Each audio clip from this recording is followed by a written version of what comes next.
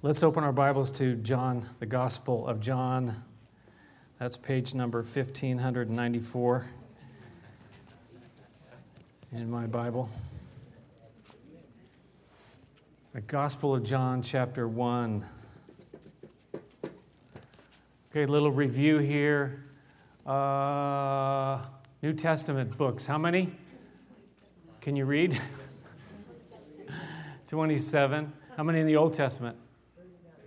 39 for a grand total of 66 books. Okay. So these are the numbers. What are the numbers for the Old Testament again? 5, 12. Okay, got that one down. So the New Testament is 5:21:1, which is just 12 turned around. And we're going to break those down in coming weeks just so you can start to get a handle on it. But because it's kind of broken up into two sections. The middle section, we have history, right? Well, actually, let me ask you, what's the first section? History, of course. And then what? Letters. And the letters are broken up into basically two sections. And then what's the last one? Prophecy, right. So that's pretty clear. Now, thinking about this section of history, the first 5 books, what are those 5 books? Most people have these memorized just because it's just kind of like a common knowledge kind of thing. But you might not have them all. So who can tell me what the first 5 are? Maybe we don't know what they are. Matthew, Mark, Luke, John, and Acts, right? Let's just say those together. Matthew, Mark, Luke, John, and Acts. Now, the interesting thing, just a little bit of background about these. You know, we saw that last week. We saw that the first 3 are called the Synoptic Gospels, S-Y-N. They're similar. They've seen some of the same kinds of things. And then John is like got 90% of material that wasn't found in the Synoptic Gospels. So it's kind of a very different picture. But when you think about the writers of these 5 books, right? Let's just think about this for a minute. Matthew, who was Matthew? Anybody know? Yeah. Matthew was one of the apostles, right? He was one of the 12 disciples, right? And Matthew, his occupation was a tax collector, right? Quite the profession. How about the Gospel of Mark? And they're called Gospels, good news, because they present the good news of Jesus. The Gospel of Mark was written by a guy named Mark, right? Well, it's obvious, okay? But who was this guy, Mark? Okay, Matthew was an apostle, a disciple of Jesus. Mark, who was he? Mark has an interesting history, and sometimes he was called John Mark, but he has an interesting history. He wasn't one of the 12 disciples, right? But before he wrote the gospel, he spent an awful lot of time with Peter. Now, before that, though, while he was still young, he went out on a missionary journey with who? With the Apostle Paul. And he kind of like flaked out and he went home. He said, I'm going home. I can't hang with you people. And he went home, and then Barnabas, said on the second journey, Barnabas said to Paul, well, let's bring Mark again. And Paul said, no way, we're not bringing that guy. Because look what he did last time. He gave up. He quit. We don't want no quitters. And then now, time went on. And then, Peter kind of took him under his wing, so to speak. And he spent time with Peter. And then when you read the Gospel of Mark, it's kind of like explosive. Kind of like Peter, really. But what God did in the life of Mark to kind of restore him back to service was pretty incredible too. And then later Paul says, and don't forget to bring Mark with you because he's profitable for me in the ministry.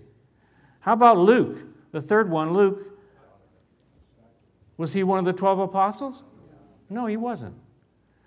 So what kind of occupation? We really don't know what Mark, his occupation, we don't really know kind of what he did, if he did anything for like a living or whatever. But Luke we do know because it says that he was a doctor, he was a physician. And when Luke writes, he kind of writes with that kind of perspective. So Luke got to hang out with who? With Paul. This is kind of interesting how this all fits together, right? Matthew was there with Jesus. He was an eyewitness. He's one of the apostles. Mark got to hang out with Peter. Luke got to hang out with Paul, and he kind of, went on missionary journeys with that. You can read about it. And then, of course, the Gospel of John, the disciple whom Jesus loved, changed forever by the love of Jesus. How about the book of Acts? Luke, right. So Luke got to write 2 of these very, very foundational writings in the history of the Christian church and the faith. Just a little bit, I want you to kind of have an idea. Well, these were people who were actually on the scene, people who were hanging out with, apostles and disciples of Jesus. And these writings that we have today are incredible. Okay, so getting back to the Gospel of John. Why was the Gospel of John written? We looked at this last week. It was written that you what? May believe that Jesus is the Christ, the Son of God, and that believing you may have life in His name. These things were written that we would believe. And we would believe 2 things. And as we go through the Gospel, as we go through this book, we remember, is He fulfilling what He set out to fulfill? I think so. And from verse 1 on, we see He begins to actually fulfill that goal of His to bring people to faith in Jesus Christ, that He is the Messiah, that He's the Anointed One, and that He is the Son of God, or God the Son, found in every chapter of the Gospel of John, and that believing we would have life. So today, let's go ahead and open up to chapter 1. Let's start reading there in verse 1, chapter 1. We're going to go all the way back to the beginning, because the important thing to ask the question, and again, John's purpose in writing, is who is this Jesus? Who is He? So John 1:1 says this, "In the beginning was the Word, and the Word was with God. And the Word was God. And He was with God in the beginning. And through Him all things were made. Without Him nothing was made that has been made. In Him was life." And then I want you to jump down to verse 14. It says, "The Word," we just saw that in verse 1. "The Word became flesh and made His dwelling among us. We have seen His glory, the glory of the one and only, or of the only begotten, who came from the Father, full of grace and truth." Who is this Jesus? Now, let me just take a little diversion here, because you're all interested in this. We looked at how many verses? We looked at about 4 verses. We're going to look at these about 4 verses, really, a little more than 4, but about 4. Now, if you know the answer to this question, you will get 5 donuts. Okay? How many verses are there in the Gospel of John? Time's up. Because some of you are looking up on your phone right now. I'm going to get those 5 donuts, yes. 879 verses in the Gospel of John. So, I just did a little math just to figure this out. If we do 4 verses a week, we will finish this book and we can have another potluck in 4.2 years. Wow. 4.2 years. Okay? My thinking is this. That should be long enough to fulfill the challenge. Okay? Do you know what the challenge is? What is the challenge? Read the Gospel of John. Oh, gosh. Norman just said it, and it made me think about this. He's facing a challenge, right? The challenge is to get that working again, right? Is it going to be easy? No. Is it going to be, he's going to have to put some effort into it. He's going to have to, it might even be a little painful, probably, right? to fulfill that challenge. And so for you and I, is it going to be easy? No, because our flesh says, oh, don't bother. The world says, there's a really good show on tonight. Or so many other things. The challenge. Read the book. Read the book. Read the book of the Gospel of John. Now, I'm not planning on taking 4.2 years because I don't know how many years I have left, to be honest with you. So it would be kind of, 62. I'd be like old, So I want you to be thinking about this. When I do sections, I pick sections. Again, the idea is for you to try to figure out how many verses is he going to do next. And then think, well, if it's 4 verses, we're still on that 4.2 year thing. If it was 2 verses, it's 8.5 years, right? I thought about just doing verse 1. And I thought, I don't know. I might lose them. I might lose them in verse 6 or year 6. So, we're going to look at 4 verses today. In the beginning was what? The Word. In the beginning was the Word. These are powerful, powerful verses. The first 18 verses of the Gospel of John are called the prologue. It's like the foundational, the beginning, and then he expands on all those through all those subjects and things throughout the whole rest of the Gospel. The prologue. In the beginning was the Word. This is like so powerful. Now we look at the other Gospels and, they talk about, being in Bethlehem, and there are genealogies, from this person to this person and that kind of thing. Here, again, this is radically different, isn't it? He goes all the way back where? To the beginning. In the beginning. Now, does that remind you of anything else? Genesis 1:1. The same words. In the beginning, God created the heavens and the earth. Here he says, in the beginning was the Word. There is such an obvious connection with Genesis 1:1. There's such an obvious connection between who the Word is and this Genesis 1:1 about God created the heavens and the earth. It's radical. It's incredible. Again, he begins very quickly in verse 1, fulfilling this reason about why he wrote, stating that Jesus is the Son of God. He doesn't go back to Bethlehem. He goes to the point before creation, before the world was. This idea about the Word, now we've already read verse 14, so we really know who the Word is, right? You make that connection, anybody? The Word is who? The Word is Jesus, because the Word became flesh, took on a human body in the incarnation at that point in Bethlehem. But before that, he was already there. He was there in the beginning with the Word. So what does that tell us about him? It tells us that he existed before creation.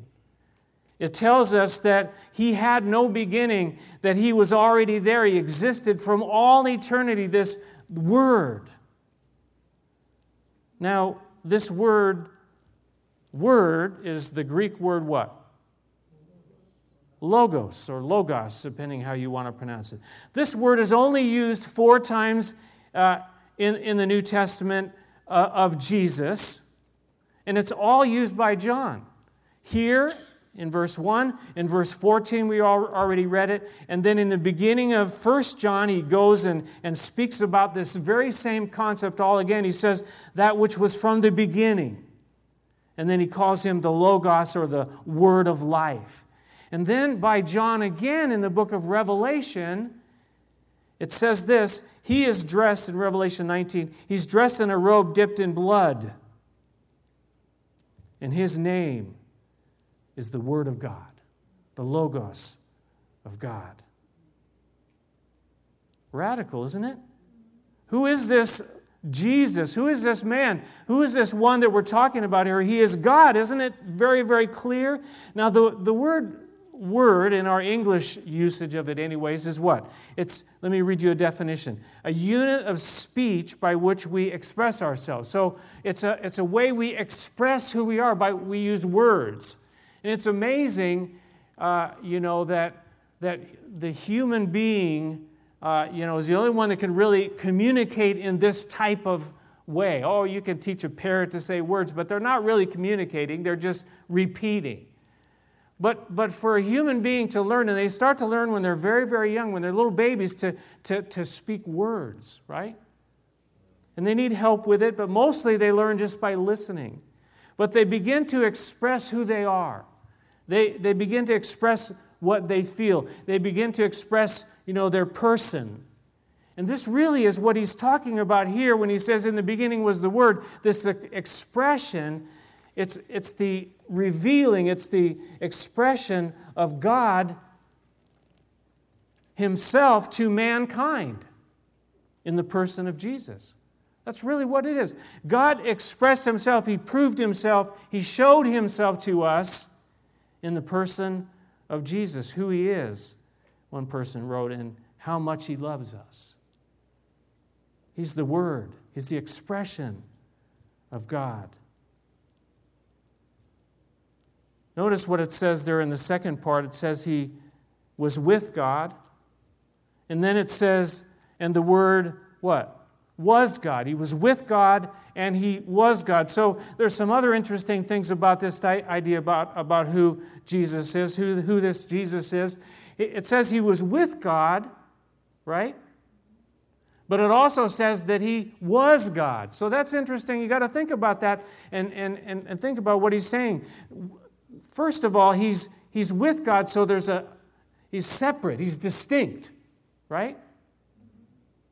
He's separate and distinct, yet He is one with God. Jesus said it, didn't He? He said, I and the Father are what? I and the Father are one. So yet there's this distinction, and it gets into this whole doctrine or the teaching of who the Trinity is. The Father, the Son, and the Holy Spirit. One God only, though. One God in three persons, separate and distinct, but yet one. And the Word was God. The Word was God. Every false religion, every cult, the number one issue where they go haywire is in who Jesus is.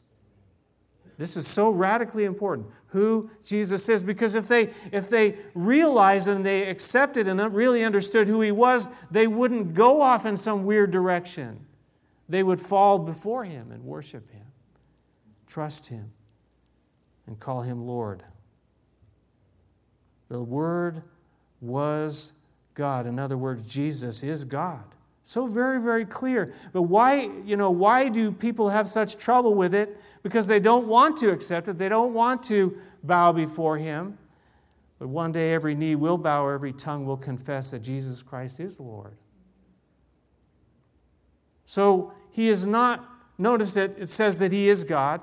He is not God-like, right? He is not divine. It doesn't say that.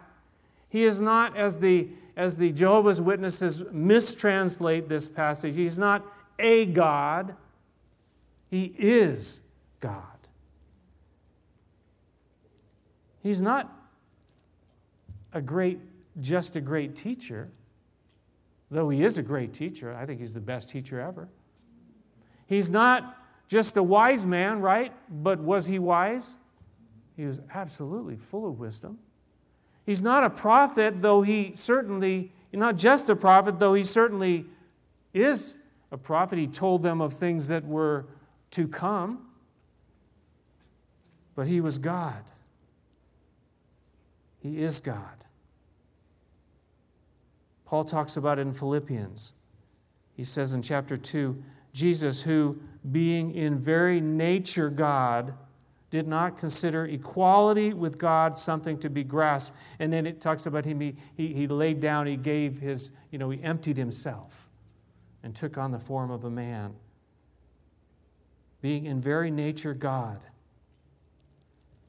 Hebrews, the writer says, the Son is the radiance of God's glory and the exact representation of his being. This is radically important. Again, this is what sets true Christianity apart from every other false, every other weird, every other strange doctrine and teaching. Jesus Christ is God with us. Look at verse 2.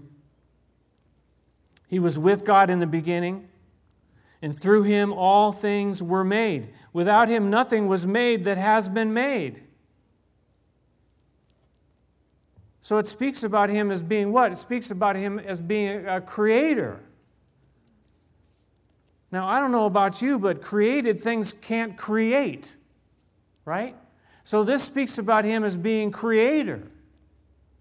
Now, that's not something we normally think about a lot, that Jesus was the creator. We know God created the heavens and the earth, but it says here that Jesus was more or less the agent of creation. It came through him. Through him, all things were made. Without him, nothing was made that has been made. It all came through him. He's not a created being. He is the creator.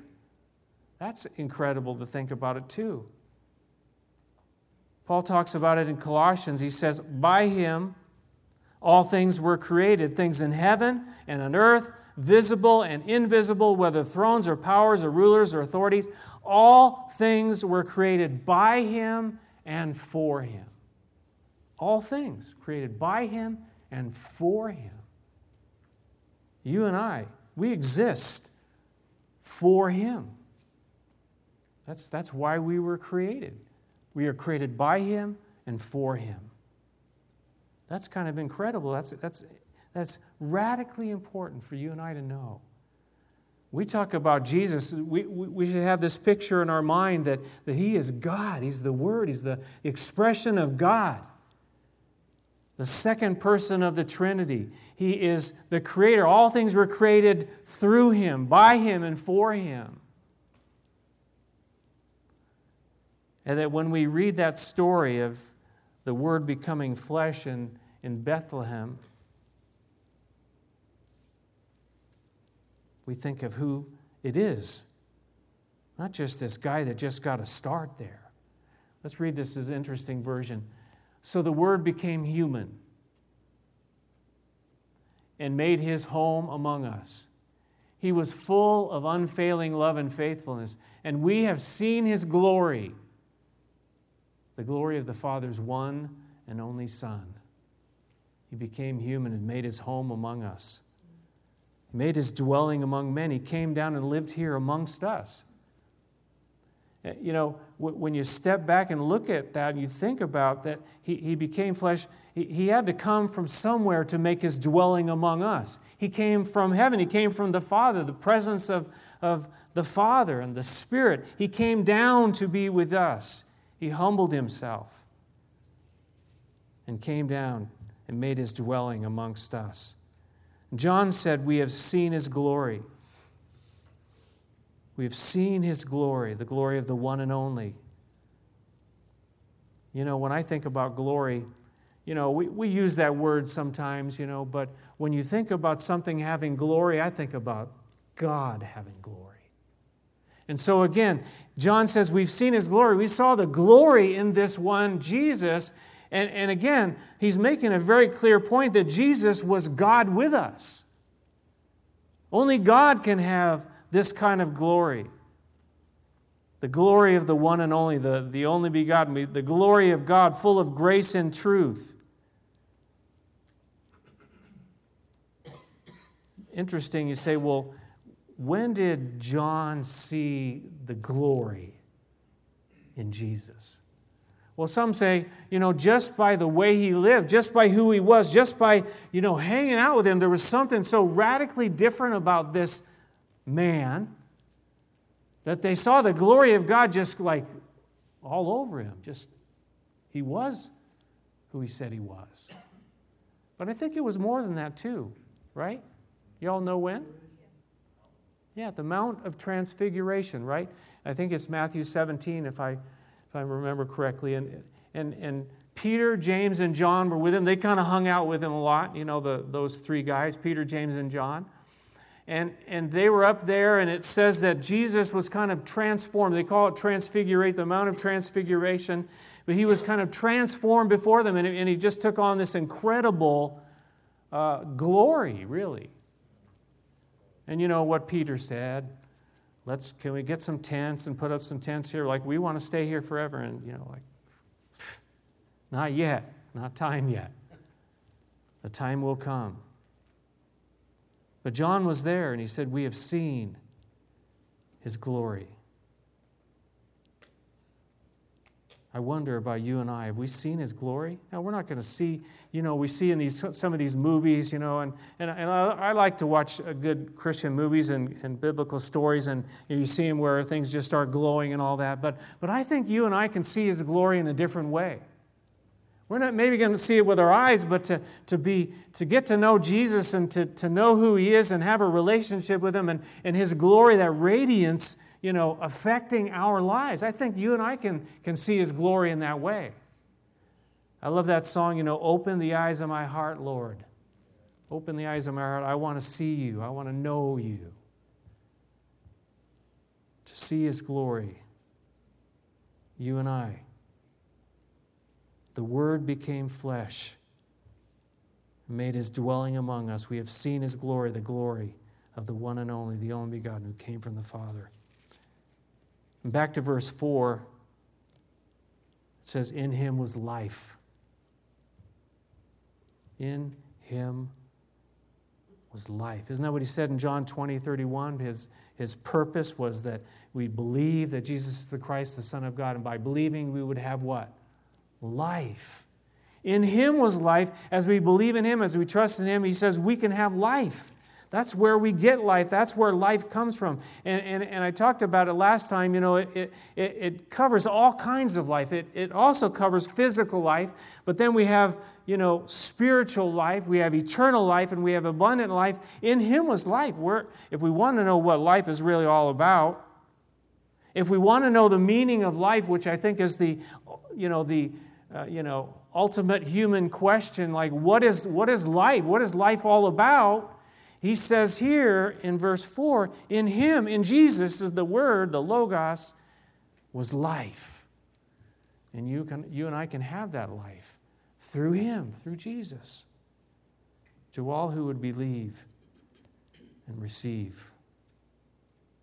Jesus said in John chapter 11, we'll get to it, let's see, that John 11, that's about halfway, 2.1 years. Somewhere in 2020. No, I'm just kidding. We're going to get there next week. I'm going to go really fast. John chapter 11, Jesus said, I am the resurrection and the life. He who believes in me will live, even though he dies. And whoever lives and believes in me will never die. Do you believe this? He said.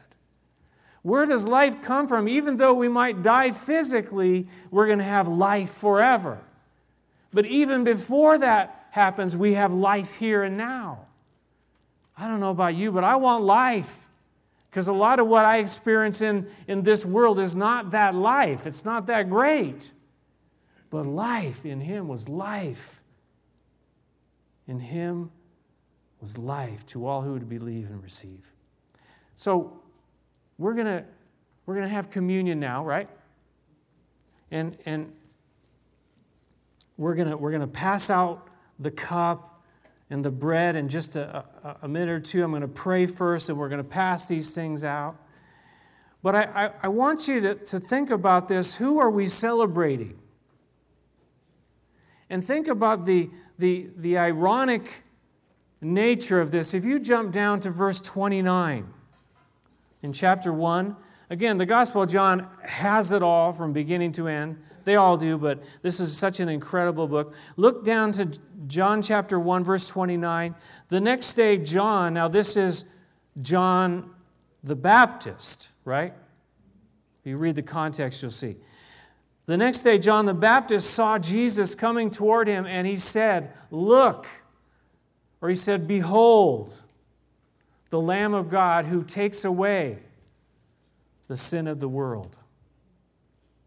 That's what he said. He saw Jesus coming, and it was incredible. He said, this is the guy, this is the Lamb of God, and he's going to take away the sin of the world. We just read in John chapter 1, verse 4, that in him was life.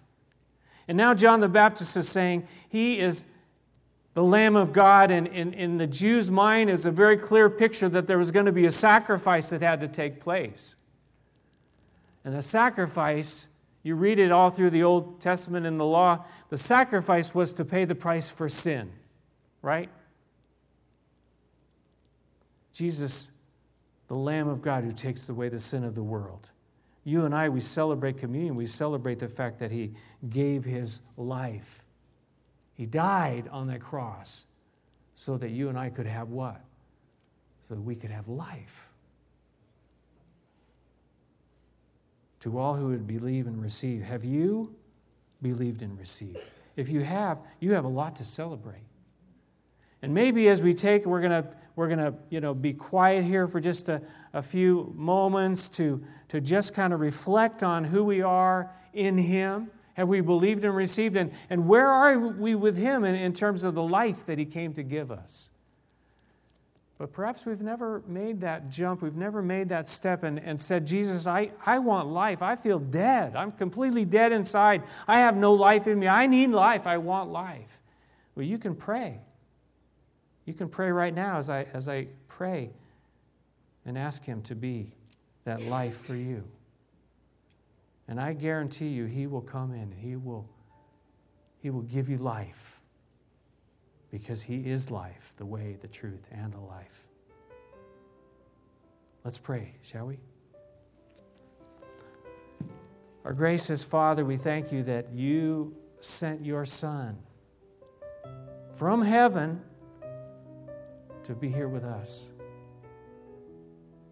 that we might have life. It came about through the cross, and that's very painful, it was very difficult, yet Jesus, you were willing to do what the Father asked. There was no other way but the cross. No other way that we might be saved, that we might have eternal life, abundant life, spiritual life, was except through the cross. Lord, we come, we humble ourselves before you.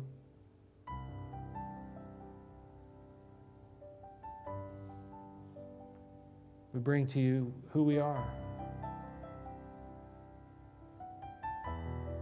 Pray that you would work in us, work through us. Perhaps today you just needed this reconnecting to Jesus the Savior. Jesus, Emmanuel, God with us. You can just take a moment now and just say, Jesus, Jesus, Jesus. Sweetest name I know. Fills my every longing, keeps me singing as I go.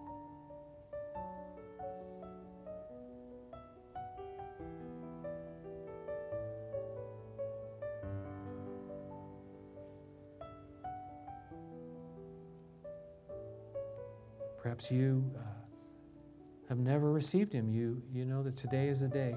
This is the day I'm going to do it. I'm going to open my life. I'm going to ask Jesus into my heart and life. And I need life. And you can simply pray with me right now and say, Jesus, I open my heart to you. I know you've been knocking for a long time. But I open the door today. And I ask you in. Forgive me of my sin. Be my Lord and be my Savior today.